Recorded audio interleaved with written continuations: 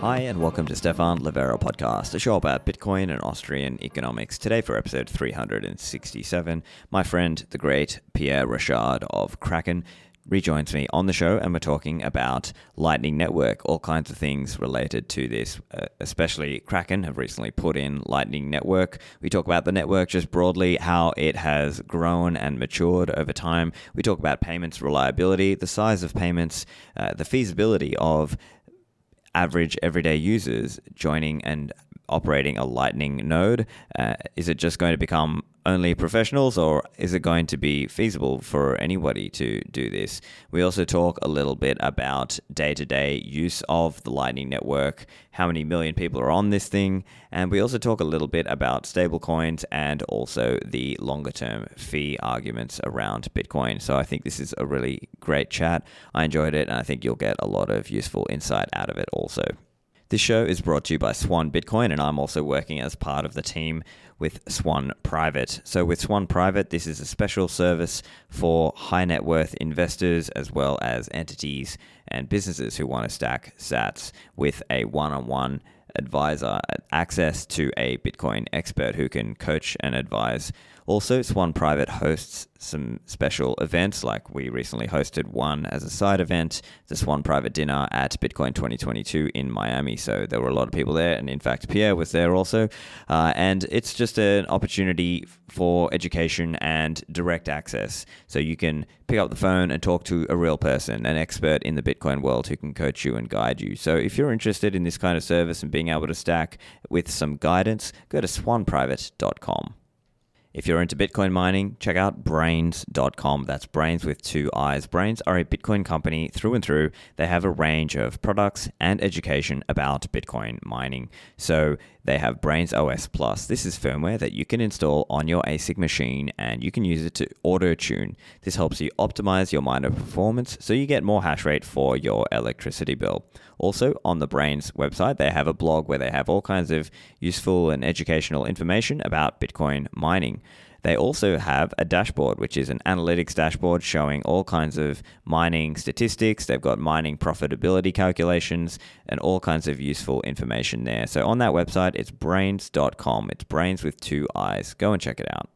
Lend at HODL HODL is a peer-to-peer Bitcoin-backed lending platform where you can anonymously borrow stablecoins against your Bitcoin. With Lend at HODL HODL, you no longer have to sell your Bitcoin to get some liquidity. You can borrow some stablecoins against them instead. You can put up some Bitcoin as collateral. These are over-collateralized loans, and you pay all the interest at the end. You also hold one key out of the three, so you also know that it's not being rehypothecated. So at Lend, at HODL HODL, all these deals are happening directly between users. So you can think of it like a platform where you can go and post up your offer, or you can go there and accept somebody else's offer, depending on how much you want to borrow and the interest rate that you are willing to pay or receive if you're the lender. So go and check it out. That website is lend.hodlhodl.com. And now onto the show with Pierre. Pierre Rochard, welcome back to the show. Thanks for having me back. So, Pierre, obviously the big news recently is Kraken has put in Lightning, and I'd love to chat a little bit about your experience with that and, any insights you can share as well. So maybe just start with a little bit about the road to putting Lightning onto Kraken. Yeah, absolutely. So let's just start from the beginning. In any large kind of organization like an exchange, Kraken is now thousands of employees. There's lots to be done. And when we started the Lightning project, well, really it started 4 years ago was the first code commit before I joined Kraken. But it kind of got mothballed for a little while. And it started again in earnest about a year ago. And at that time, the markets started pumping, and that caused lots of need to scale systems at Kraken, but also scale the organization, because when in a bull market, exchanges have to hire lots of folks. And so that's why people always say, bear markets are for building, bull markets are for scaling. And we're trying to do both at the same time, because Lightning is strategically important, not only for Kraken, but also just for the whole Bitcoin ecosystem and accelerating the adoption of Bitcoin. So we did launch 3 weeks ago now, and it has been an amazing experience. Everything is working excellently. We have lots of feedback in terms of next steps for improvements that we'll want to tackle. But so far, it has been smooth sailing. Excellent. And from your point of view, why is Lightning strategically important? So, first of all, we have to start with the client and what the clients need. And there are two things that people complain about with regards to Bitcoin. One is that the transaction fees are very volatile. So sometimes transaction fees are pennies, sometimes it's like $30 worth of sats. And that's driven by the markets, really, of when Bitcoin is very volatile, people are trying to move Bitcoin around, whether it's between exchanges or hardware wallet to exchange or vice versa.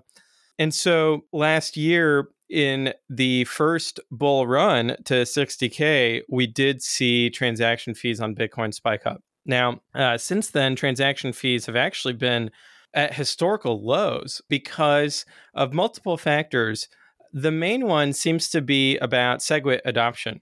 So we saw blockchain.com finally adopt SegWit, and they are the largest non-custodial Bitcoin wallet. And so that has had a dramatic improvement in the efficiency of the Bitcoin system. And so blocks have not been entirely full all the time, which allows transaction fees to trend towards 1 sat per VByte. So that volatility impacts Kraken's clients because then when they're making a deposit, it's very hard to estimate what transaction fee you should use for your deposit. And then on the withdrawal, when transaction fees are high on the network, Kraken increases its withdrawal fee to avoid running a loss. And we need to build kind of a dynamic system there. But historically, it has not been dynamic. It's a static fee. So that causes friction as well. With regards to the other problem is the speed. So different exchanges ask for different numbers of confirmations for deposits.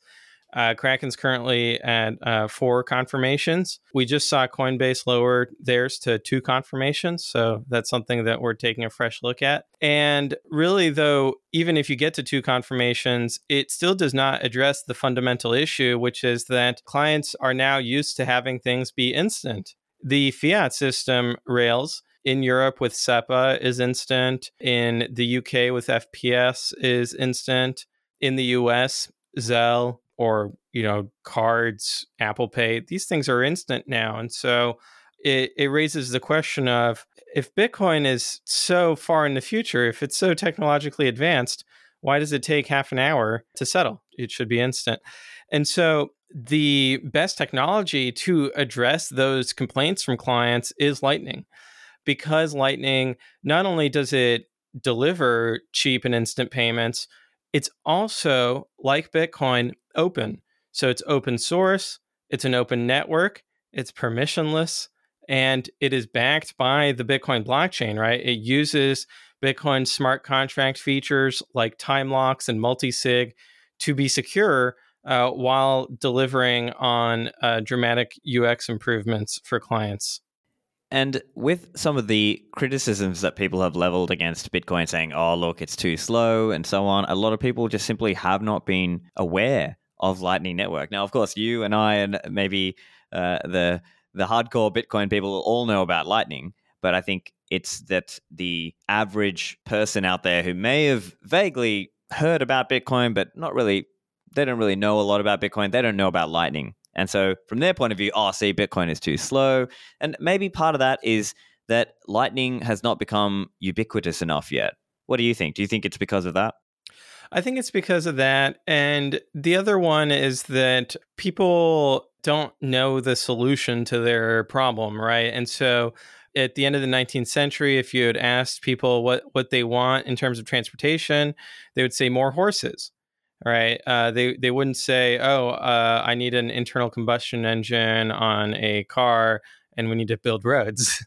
So I think that the technologists, the early adopters, the hobbyists, they're the ones whose responsibility it is and whose role it is to build products that can scale and can go mainstream so that, people who are not as familiar with the underlying technology can benefit from it. And so now you can get into a car and you can turn it on, and you don't have to know how cylinders work and how brake pads function. So it's very user friendly. It just takes a lot of engineering actually to get there.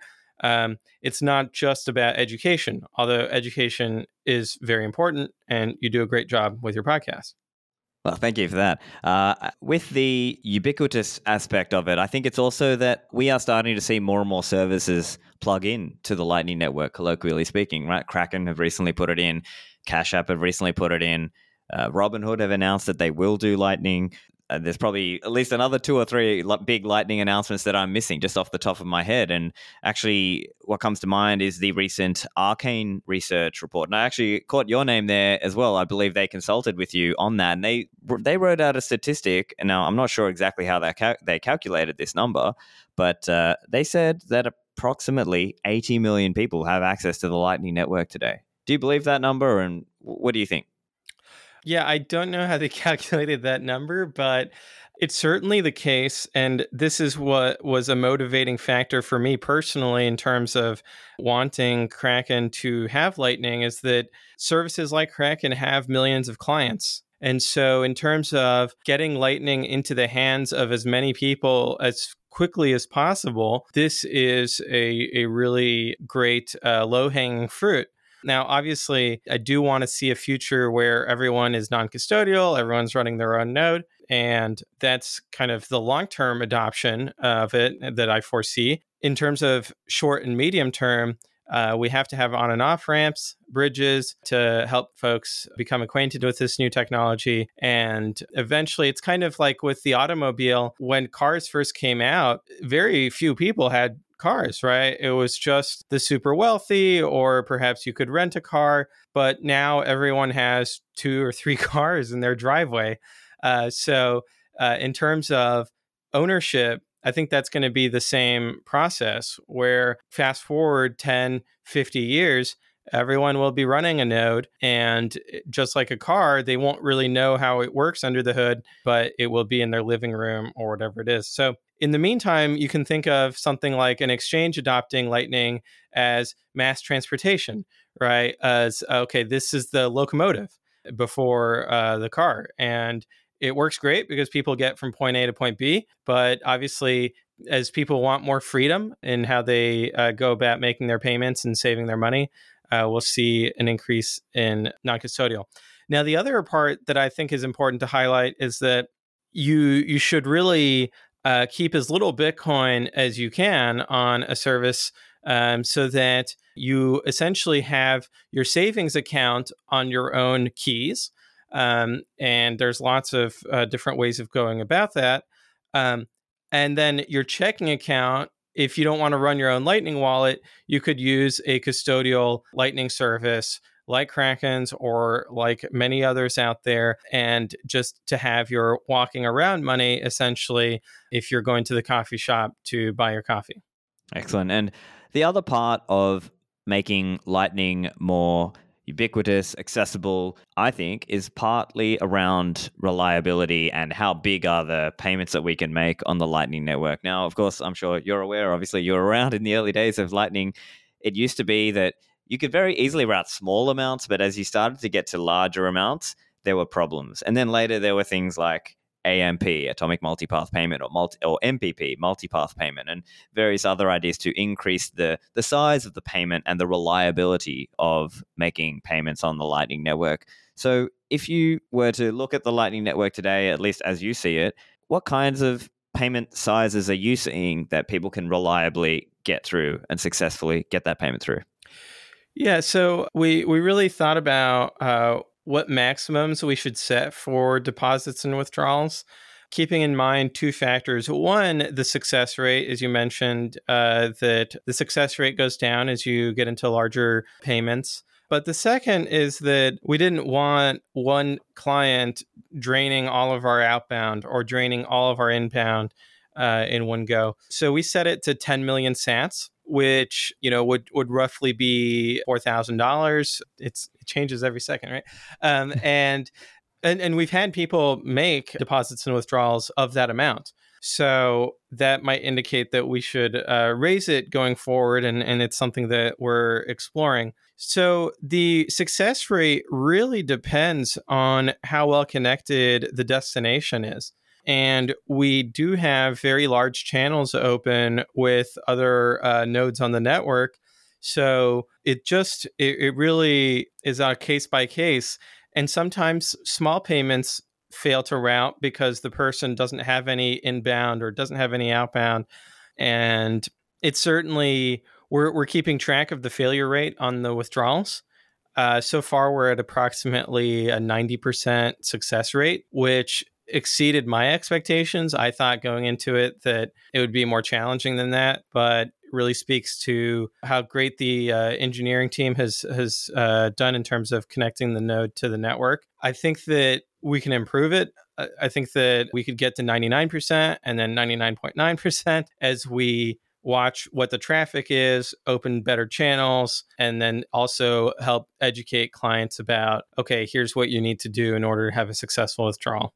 Right, because part of making Lightning that ubiquitous payment network is giving people that seamless experience. Because right now, today, if people go to the coffee shop and they want to tap their card or tap their phone or whatever, they have a very high expectation, and probably rightly so, about the reliability of that payment going through. And, in today's Lightning world, if it only happens, 9 out of 10 times that it goes successfully through, then it's kind of like, might be understandably an issue for people from a retail payments success point of view.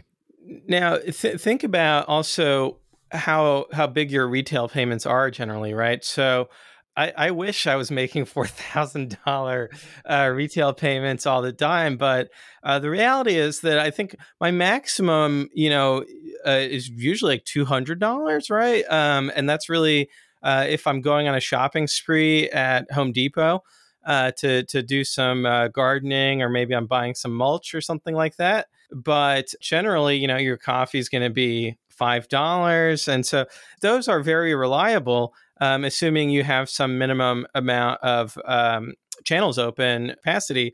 But I've been using Breeze and Phoenix on mobile and trying it out all the time, and as many opportunities as I get. And it's been very reliable. And when I think about when I use cards, how many times do I insert my card and it has like some error about reading it, and it's not 100%, right?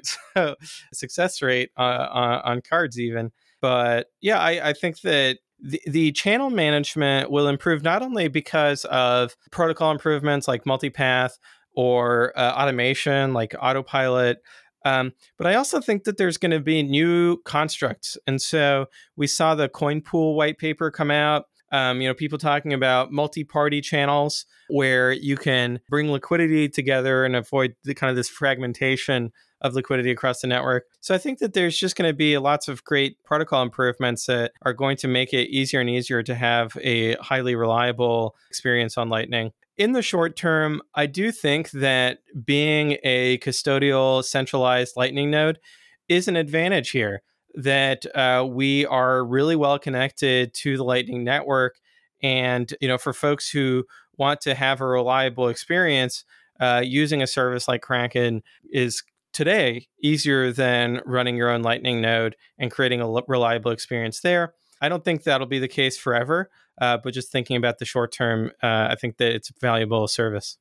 Yeah, that's a totally fair point, and I think other people have probably seen similar, and I've seen similar as well, just in my travels and discussions with people, that let's say if you're using a wallet with a very well-known or well-connected provider, let's say people are using Wallet of Satoshi, or even if they're using Phoenix as an example, they can more reliably get those payments through than, let's say, their home node that maybe doesn't have the best channel set up, and because of that, they're not maybe, so it's that same thing where they can get small payments through, $5-10 fine, but as soon as you start to get to larger amounts, maybe they might have issues if they're trying to do it on their home node without good channel setup. Whereas let's say Kraken, with a good Lightning setup and a good channel setup, you can more reliably get those payments through. So maybe that's one way that it might be, at least in the short term. But I guess that also brings up that other question around Lightning and where it's going? Because is it going to be this kind of professional and large routing nodes only aspect, or do you think that, let's say, the pleb node or the retail node can at least be reasonably competitive, or at least in the ballpark from a reliability point of view, and maybe even from a profitability point of view? Yeah, so we're 4 years into the Lightning mainnet, and I think that at this point going forward, it's going to be a scaled up fractal, a zoomed out fractal of where we are today. So there's going to today there's tens of thousands of Lightning nodes. They run the gamut in terms of how big their capacity is, how many channels there are. Obviously from one channel to thousands of channels. And so I think that that's going to continue to be the pattern. And there's going to be large, super nodes that have a lot of Bitcoin on them that might represent exchanges or might represent people who are high net worth individuals who are plebs at heart, right? That they want to be on the Lightning Network. They want to be learning. They're hobbyists, but they don't necessarily have a service like an exchange is offering. And everything in between. So I think that's the beauty of being decentralized and of being permissionless, that anybody can do it, small or big. And what I hope is that we don't see the network become to having castes or something like that, where in order to connect to the big nodes, you yourself have to be a big node. I think that, and this has been kind of a philosophy I've been driving at Kraken, is that we do want anyone to be able to connect to our node, within reason, right? So we have 1 million sats minimum for channel openings, just because of the resource constraint on CPU and RAM and disk and all of this. But that other than that, we want folks to be able to connect to our node. It might be for business reasons, right? That it actually makes a lot of business sense that if we want people to be clients to love Kraken and to be sticky, right? That they don't switch to a different exchange or to a different service. They open a channel with us and they feel some loyalty towards us. So I think that it has tremendous user value in that regard, but also that helps the node be better connected. And we want to have a healthy ecosystem of peers that are routing payments for us and really, making sure that the success rate continues to be very high. Yeah, and that definitely makes sense for anyone who is also a Kraken customer and they want to be able to do deposits and withdrawals. Obviously, having a direct channel with your exchange partner it makes a lot of sense, right? So, yeah, I think this is really an important point, because if you have a channel open directly with Kraken, your deposits are free. We're working on making the withdrawals free as well. Currently, there's a fixed 1,000 Satoshis, which is just due to how the system, Kraken is one of the oldest exchanges, been around, started in 2011. And so there's code that we need to update so that we can get below 1,000 Satoshis in terms of the withdrawal fee. But, that's if anyone's familiar with tech debt, you'll understand the pain there. And the other part of it, though, is not just about the fees. It's also about the speed. You literally cannot be faster in terms of speed than having a direct channel open with a peer. So even if Bitcoin network had, let's say, 1 second block intervals instead of 10-minute block intervals, a channel would still be faster, because the channel, you just communicate with your peer it directly, whereas with the Bitcoin network, you're always having to broadcast to the whole network. The transaction propagates across all the nodes and then makes it into a miner's mempool, or a mining pool's mempool. That's a mouthful. And then gets included into a block. And that's always going to be slower than having a direct Lightning channel. And so even for blockchains that advertise having faster settlement times, they'll never be faster than a Lightning channel, because let's take kind of the reductio ad absurdum, or what the best case scenario would be that you have your Lightning node on the same computer as somebody else's Lightning node, and they have a channel open with each other, and it would take a fraction of a second. And that, you can't get faster than that. So I do think that there is an advantage to having channels open directly with peers that you're going to be sending payments to and from. But let's not overstate it either, because it's important to keep in mind that Lightning is a routed protocol, and so we also do want to be aware that being a routed protocol allows for greater capital efficiency and greater freedom for where you send your money. Back to the show in a moment. Compass Mining is the world's first and largest online marketplace for Bitcoin mining, hardware, hosting, and ASIC reselling. They've got a marketplace, so you can make it easy to purchase or to sell your Bitcoin mining machines, and even do things like sell an older machine and upgrade to a newer machine. This is an easy way to get started or to increase your investment into Bitcoin mining. They also are coming out with payment plans, so you can make a smaller upfront payment and then, of course, pay interest and an ongoing monthly payment as an easy way to get started with your Bitcoin mining adventure. So go to compassmining.io and sign up there. Are you sitting on some coins that you are unsure about security-wise? Unchained Capital can help if you want to get set up with multi-signature. They have collaborative custody where you hold two keys in different locations and Unchained hold that third key. So with Unchained, you can bring two hardware wallets to the website and set up there for free. Or you can use the concierge onboarding program where you can pay up front. They'll ship you some hardware wallets. They'll do a call with you. They'll teach you how to do it, even if you've never held your own private keys before, and you are removing single points of failure in this. So that might help you sleep better at night. So if you want to sign up, go to the website. It's unchained.com. Select the concierge onboarding program. Use the code Livera for a discount. And finally, my favorite Bitcoin hardware wallet, the Cold Card, is created by CoinKite. You can go to coinkite.com and see all the documentation there. You can find all kinds of guides and, of course, various products. The Cold Card is a calculator-sized device. You can use it to store your Bitcoin private keys. You can use it to sign Bitcoin transaction messages, and you can easily air gap this device by using a micro SD card. And the new version, the Mark IV, is coming soon. It's got NFC support. It's got multiple secure elements. It's got all kinds of new features. So if you haven't looked into the Cold Card yet, make sure you go and check out their guides. They've got all sorts of levels and ways of explaining it, from beginner to intermediate to advanced. So go to coinkite.com and get yours there.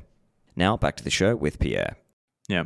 And it also is important to consider the kinds of users, right? Because if you are, as an example, let's say you are a stacker and you're not really spending, well, then in that case, maybe Lightning is not it might not make as much sense, right? Because then it's kind of, you might not really be stacking on Lightning, right? But if you are regularly spending and receiving, now it starts to make a lot more sense, right? Because then you might be receiving some sats. Let's say you're a merchant, you're receiving some sats, and then you're sending some to Kraken because you want to sell some for fiat because you've got to pay some bills, that kind of thing. Now it does actually make sense to really be using Lightning. But let's say you're just a DCA stacker and you're not spending anything. Well, then maybe the Lightning with an exchange part is not, as useful, let's say. Well, you might be, for example, if you're DCAing and you're doing, let's say, 10 euros a day is kind of what the DCA pace you want to have. In Europe with SEPA, you could instantly send those 10 euros to Kraken for free. Then you convert it into Bitcoin and you could withdraw it to your Lightning node. And you could do all of that instantly and, be DCAing on the daily. So I do think that even in that situation, there's an advantage. And then when your inbound capacity is depleted, then you could close that channel and sweep it to cold storage. Interesting. Yeah, right. So, and in that example, you would have, let's say, a bunch or even just one big inbound channel, and you just have to periodically close it down.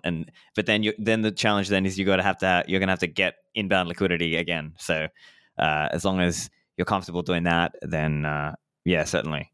I also wanted to ask, I've noticed you've become a big Lightning reply guy, Pierre. You get in under everyone else's mentions, being like, hey, when Lightning? Yeah, so, this is really important for network effects, because the more people there are on the network, the more valuable the network is.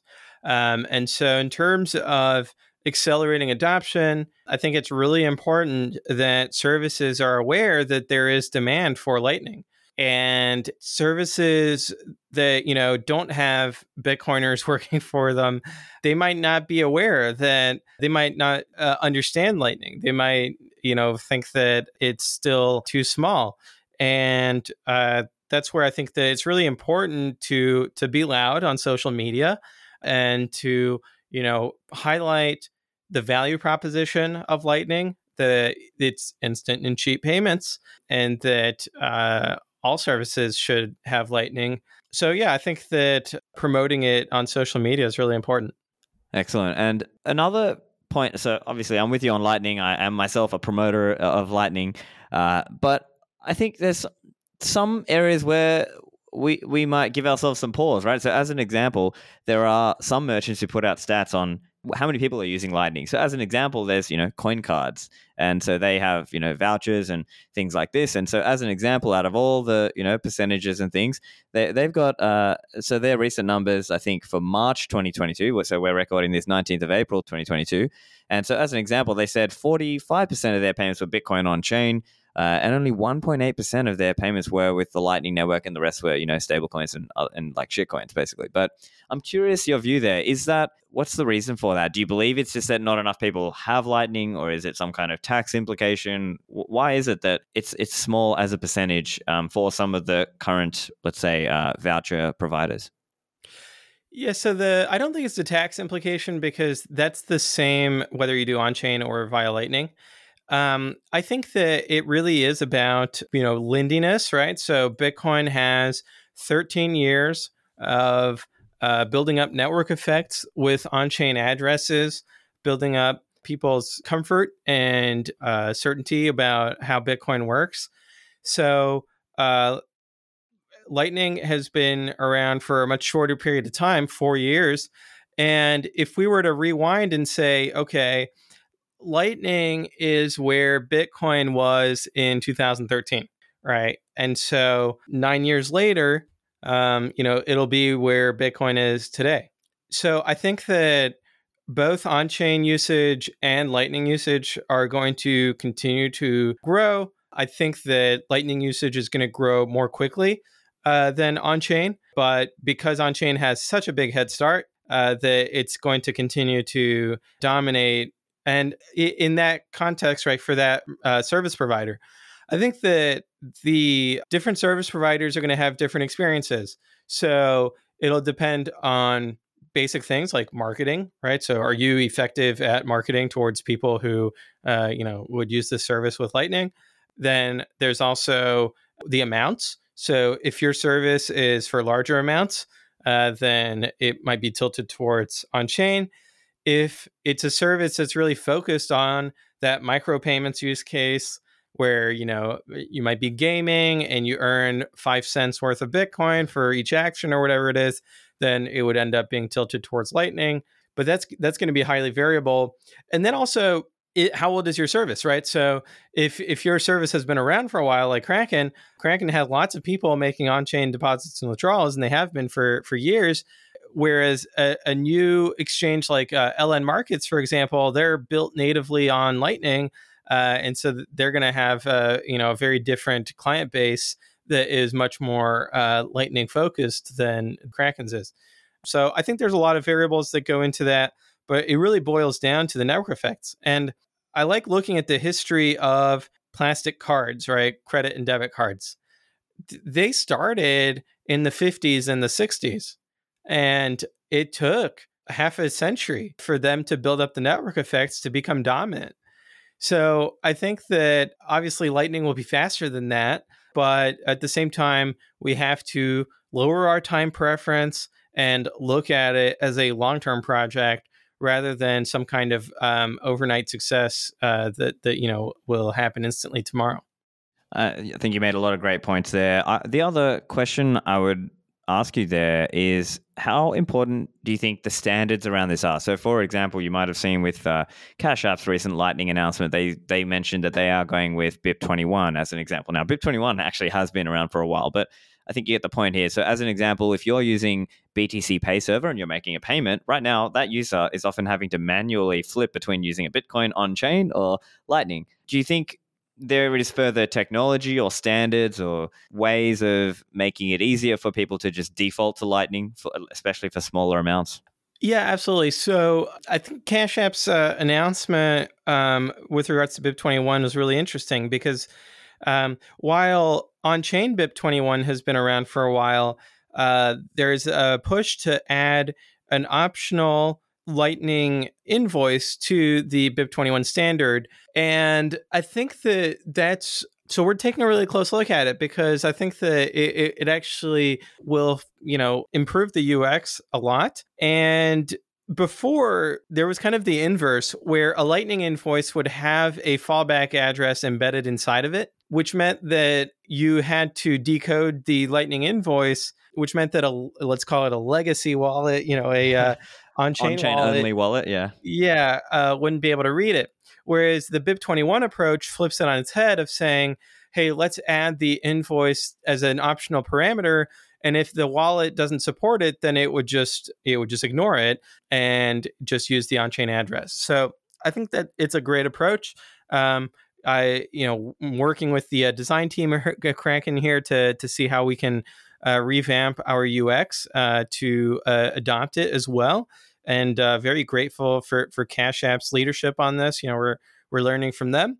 That's what open source is all about, and building on an open network. The other aspect that I think is really important in terms of usability is LNURL and Bolt 12. So those are protocols that we're also taking a really close look at to see how we can get rid of copy pasting invoices or requests and move towards having, if you have your non-custodial Lightning mobile wallet on your phone, that you could pair it with your Kraken account and then seamlessly deposit and withdraw from Kraken without having to, go on the website and click around or anything like that. So I think that the usability of Lightning is already pretty good, but I think it could get a lot better to where we have more of a Venmo style experience and mainstream consumers really don't blink an eye at using Lightning. Yeah, that's a good way of putting it, because there are these different technologies, but maybe it's the right combination of them and the right implementation, and also thinking about the security, right? So as you said, there's LNURL, there's things like Lightning addresses, which potentially could offer people a similar kind of, hey, Venmo me this or Cash App me this sort of experience. But at the same time, there is a security aspect too, right? Because we've seen this before with malicious, let's say, address replacement malware. So as an example, a user might copy paste an address, but there's some malicious malware that replaces it with the hacker's address. And then unbeknownst to the exchange or unbeknownst to the individual, they are unfortunately paying to the wrong person. And so this is like obviously you can see where this kind of thing could get hijacked if, let's say, a hacker manipulates the LNURL in some way or the web server that's required for that, right? Yeah, absolutely. So security is always the number one priority at Kraken. So any changes we make will be closely reviewed through that lens. I also wanted to chat a little bit about stablecoins. Now, I know for most of us who are Bitcoin believers, believe that Bitcoin is going to be the money of the world, I think there's different camps here, right? Some camps are like, no, like, why even bother with stablecoins? Just hold Bitcoin. And then there are others who are saying, well, what about those people in other countries where maybe we have to check the financial privilege? Let's say an Alex Gladstein or someone else might say there are people who don't have access to the US dollar, and therefore there's a demand for them to have stable coins because maybe they're living closer to that hand-to-mouth level where they can't save or they can't bear the volatility of Bitcoin. But I've also seen different commentary from you where sometimes it seems like you believe they're almost like an attack on Bitcoin's liquidity. So I'm curious, where are you on the stable coins?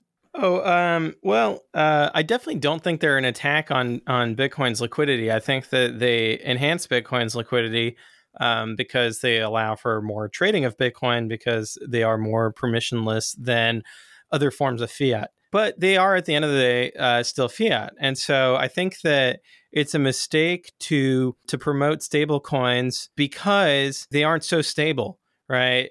So if somebody is living hand to mouth and their stable coin goes down 10% in value, I don't see why that's different than Bitcoin going down 10% in value. So they have the downside, but they don't have any of the upside, right, of Bitcoin going up in value because of its decentralized scarcity. So I think that it's also the people who see kind of this concern of volatility. I do think that the volatility is an argument for saving more money. Now, you might say, okay, well, that's easy for me to promote in the first world where I do have, disposable income that I can save. But I do think it's a form of financial privilege also to say that poor people cannot save. I think that's categorically false. The history of humanity is of poor people saving so that they can become middle class and then upper class, right? Everyone starts out with zero. That's kind of the state of nature. And it's only by saving that you can, get up the ladder. And so the people who are hurt the most by inflation are the people who are carrying $20 bills around. And they don't have a bank account where they could earn 0.5%. They don't have a mutual fund where they could earn 6%. It really is the people if you look at their balance sheet is 100% in fiat that's being eaten away by inflation because they don't own any real estate. They're renters. And yes, they are living paycheck to paycheck. But I also think that without inflation, if they had instead even the hope of deflation, that would help them get out of paycheck to paycheck, where they would be able to save some money and squirrel it away and start stacking sats. And that's really the only way that they can get out of the cycle of living paycheck to paycheck. So I think fiat actually encourages people to live paycheck to paycheck, and stable coins do as well. And it's kind of backwards to think that, because they live paycheck to paycheck, they need fiat. Like, my view is no, it's because they only have fiat, they live paycheck to paycheck. That's the causal mechanism. Whereas if they had a sound money, then they can get out of that cycle. And that's the history of economic development. So that approach. So it's also the case that there are lots of people outside of the first world who you would call middle class, right? It's not like being middle class or being a business owner is an exclusive thing that is only available to the United States and Europe. And I think that reveals a lack of traveling on behalf of these people, where they think that every foreign country is mud huts, right? They've never been to a city with skyscrapers outside of the first world. They exist. There's lots of cities in Africa that have skyscrapers. There's lots of cities in Central America, in South America, that have skyscrapers. It's not like an exclusive thing to LA and Washington D.C. or New York, right? So I think that there's kind of a weird, people saying check your financial privilege, but also not really checking their own, right? There's some, I'm not accusing Alex specifically of this, but others who would kind of caricature foreign countries in that way and think that, these people could never afford Bitcoin. Bitcoin is only for us in the first world. And, they need stable coins because they can. So what I do think is the case is that there needs to be more education. There needs to be more localization. So translating content into local languages so that folks can learn about Bitcoin in their local language and understand its properties and understand what Bitcoin is backed by, which is this decentralized network of nodes, why Bitcoin is sound money, and why it is a better idea to save for the future in Bitcoin than to save it for the future in stablecoins. Fantastic. And I think the other point I'd love to get your reaction on as well is I think some of the whole stablecoin craze that's out there, part of it is actually driven by this whole search for yield, right? There's people out there who want this and that stablecoin because they want yield, and it's almost like a very fiat kind of chasing for yield aspect. So I'm curious your reaction to that concern. Do you agree with that, or do you think it's a different thing? Yeah, no, I think you're onto something there. I think yield is very much a fiat brain tumor, and that people only look at nominal returns. They don't look at real returns. And so they'll earn 6% on their stables, and then inflation's like 30%. And so their real returns are highly negative, um, but they are very risk averse. And so to them, earning a negative 24% real return on stables is better than earning, negative 2% on Bitcoin because it went down a little bit over the year. It's just fiat brain. I don't think it's based on economic fundamentals, and they're just going to have to learn the hard way, right? And I think that a lot of people are going to look at interest rates and yields, and they're going to learn the hard way. Whereas the people who look at total real risk adjusted return, they are all in on Bitcoin. Yeah, it's really, once you take into account inflation and risk in a holistic way and have an understanding of saving, then that's where you come to that more monetary view about Bitcoin and stop this sort of fiat yield chasing behavior. Because really, if you do zoom out, it is still true that Bitcoin's return over years is it's like 80% plus per year. I mean, it's just insane, right? So I think that is an important point for people to really bear in mind there. I also wanted to ask you about some of the stuff around long-term fee arguments. Right now, this comes up. We see it come up every few years. We see, and it's often driven by some altcoiner who maybe has an axe to grind. I'm curious what your thoughts are on the best kinds of responses to this argument and the best ways to think through this whole long-term fee and long-term security of Bitcoin, because I guess let me just kind of set the scene. I think part of it is this argument of, see, because the block subsidy of Bitcoin is declining over time, you Bitcoin people are relying on number go up, and that's not good enough. And you need, they may make an argument for some kind of tail emission, right? This idea that after 2140 that there should be more emission of coins or sats. And so there are people saying, see, the big Bitcoin people, you're just denying, or you're not really addressing this issue. Whereas then they typically have an altcoin to shill, are saying, no, see, you need tail emission. So in your view, Pierre, what's the best way to think about this issue? Yeah, absolutely. So I think the best way to think about it is to not think about it. Because basically the arguments end up being that, for example, what if there's a non-economic attacker like the government and they have infinite resources, and so they can 51% attack the network? And that means that we need to have more inflation so that we're increasing the cost of attacking the network, which is a completely illogical conclusion because the premise was that they have an infinite amount of resources. So there's no amount of inflation that would actually protect the network.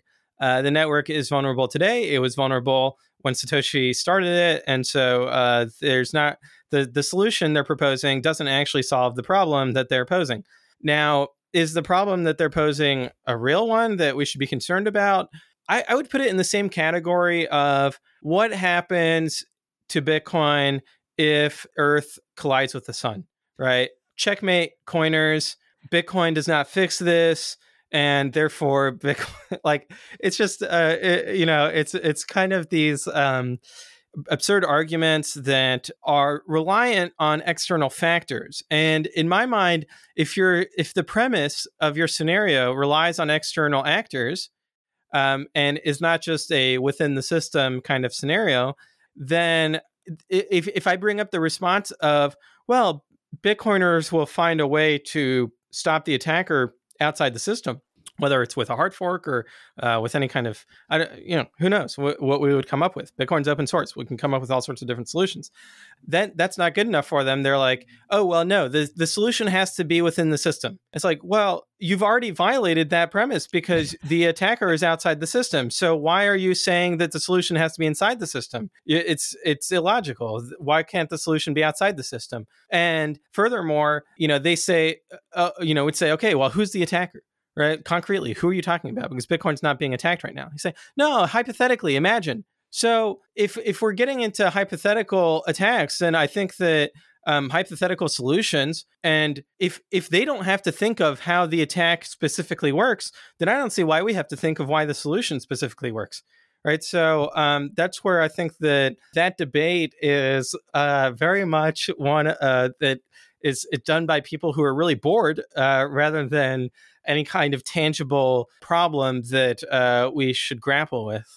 And as I understand the way you're seeing it, it's more like the block subsidy is actually just more like, and mining is about distribution as opposed to Correct. security. I think that's something you have. That's something that's an idea you're putting forward. Yeah, absolutely. And that it is good for transaction fees to be low, and that Bitcoin is anti-fragile. So if your transaction is being censored, you can bid up your transaction fee in the mempool until a miner defects and includes the transaction. And so I think that if transaction fees are low, that means that there are no censors and that the scaling technology is keeping up with demand. And both of those things are good. If transaction fees are high, it means that either the scaling technology is not keeping up, which has been in the case in the past, or that there are active censors, which has never been the case. So I think that, transaction fees being low is good for Bitcoin. It's not a view that I held in the past. It's certainly been an evolution in my thinking as I think more deeply about the challenges facing Bitcoin. But I find that the concern trolling of it, it's actually not even just altcoiners who concern troll about it or no coiners who do. I also see Bitcoiners saying, oh, we need to have high transaction fees because in 2017, they rationalized the high transaction fees of being about security rather than accepting that they were just temporary and due to a lack of adequate scaling technology. And so then the argument kind of just morphed into that, and now it's still being, argued about. Yeah. And another area I'm curious to get your thoughts as well around things like DeFi, and obviously there's Bitcoin DLCs. I'm curious as to whether you see those things as kind of necessary for Bitcoin or whether it's kind of like extra credit for Bitcoin. And that's probably the last question. Yeah, I think it's extra credit, but I do find it really interesting. Even post hyper Bitcoinization, we will need derivatives markets, and derivatives, whether it's options or futures, whether it's on stocks or on cattle futures, they are really important risk management tools that people will need before hyper Bitcoinization, during, and after. And if we can create them in a trust minimized manner that's non-custodial and that has tremendous level of assurances about reliability and security, then that is strictly superior to the status quo. So I think that DLCs and oracles are really exciting. I think that we're still very early there, but eventually we'll start seeing lots more use cases, and that I hope that they will replace centralized derivatives. Fantastic. Well, Pierre, I know you've got to run, so thank you for joining me. I always enjoy chatting with you, and of course, where can listeners find you online? I'll put this in the show notes also. Yeah, absolutely. Find me on Twitter at Pierre_Rochard. Excellent. Thanks, Pierre. Thanks. Bye. I hope you enjoyed that episode with Pierre. I remain bullish on Lightning, and I think it's really cool that we're seeing all these services enabling Lightning for millions of users. And so everyone's just slowly, over time, being onboarded to the Lightning network. Just on some upcoming conferences and events. So I'll be over in Prague this weekend for LibertyCon. Later in the year, there is BitBlock Boom. So this one is late August, basically the last week of August. It's over in Austin. It's one of the hardcore Bitcoiner conferences in the US. I'm going to be a speaker, of course, so I'm looking forward to seeing you out there. Any listeners who are keen to meet up, give me a message. The website for that one is BitBlock Boom. And then straight after that, pretty much the first week of September, there's Baltic Honeybadger over in Riga, Latvia. So this is basically the hardcore European Bitcoin conference. So I'm also going to be a speaker there, and the website for that one is baltichoneybadger.com. And of course, you can find my website, stefanlivera.com. Thanks for listening, and I'll see you in the Citadels.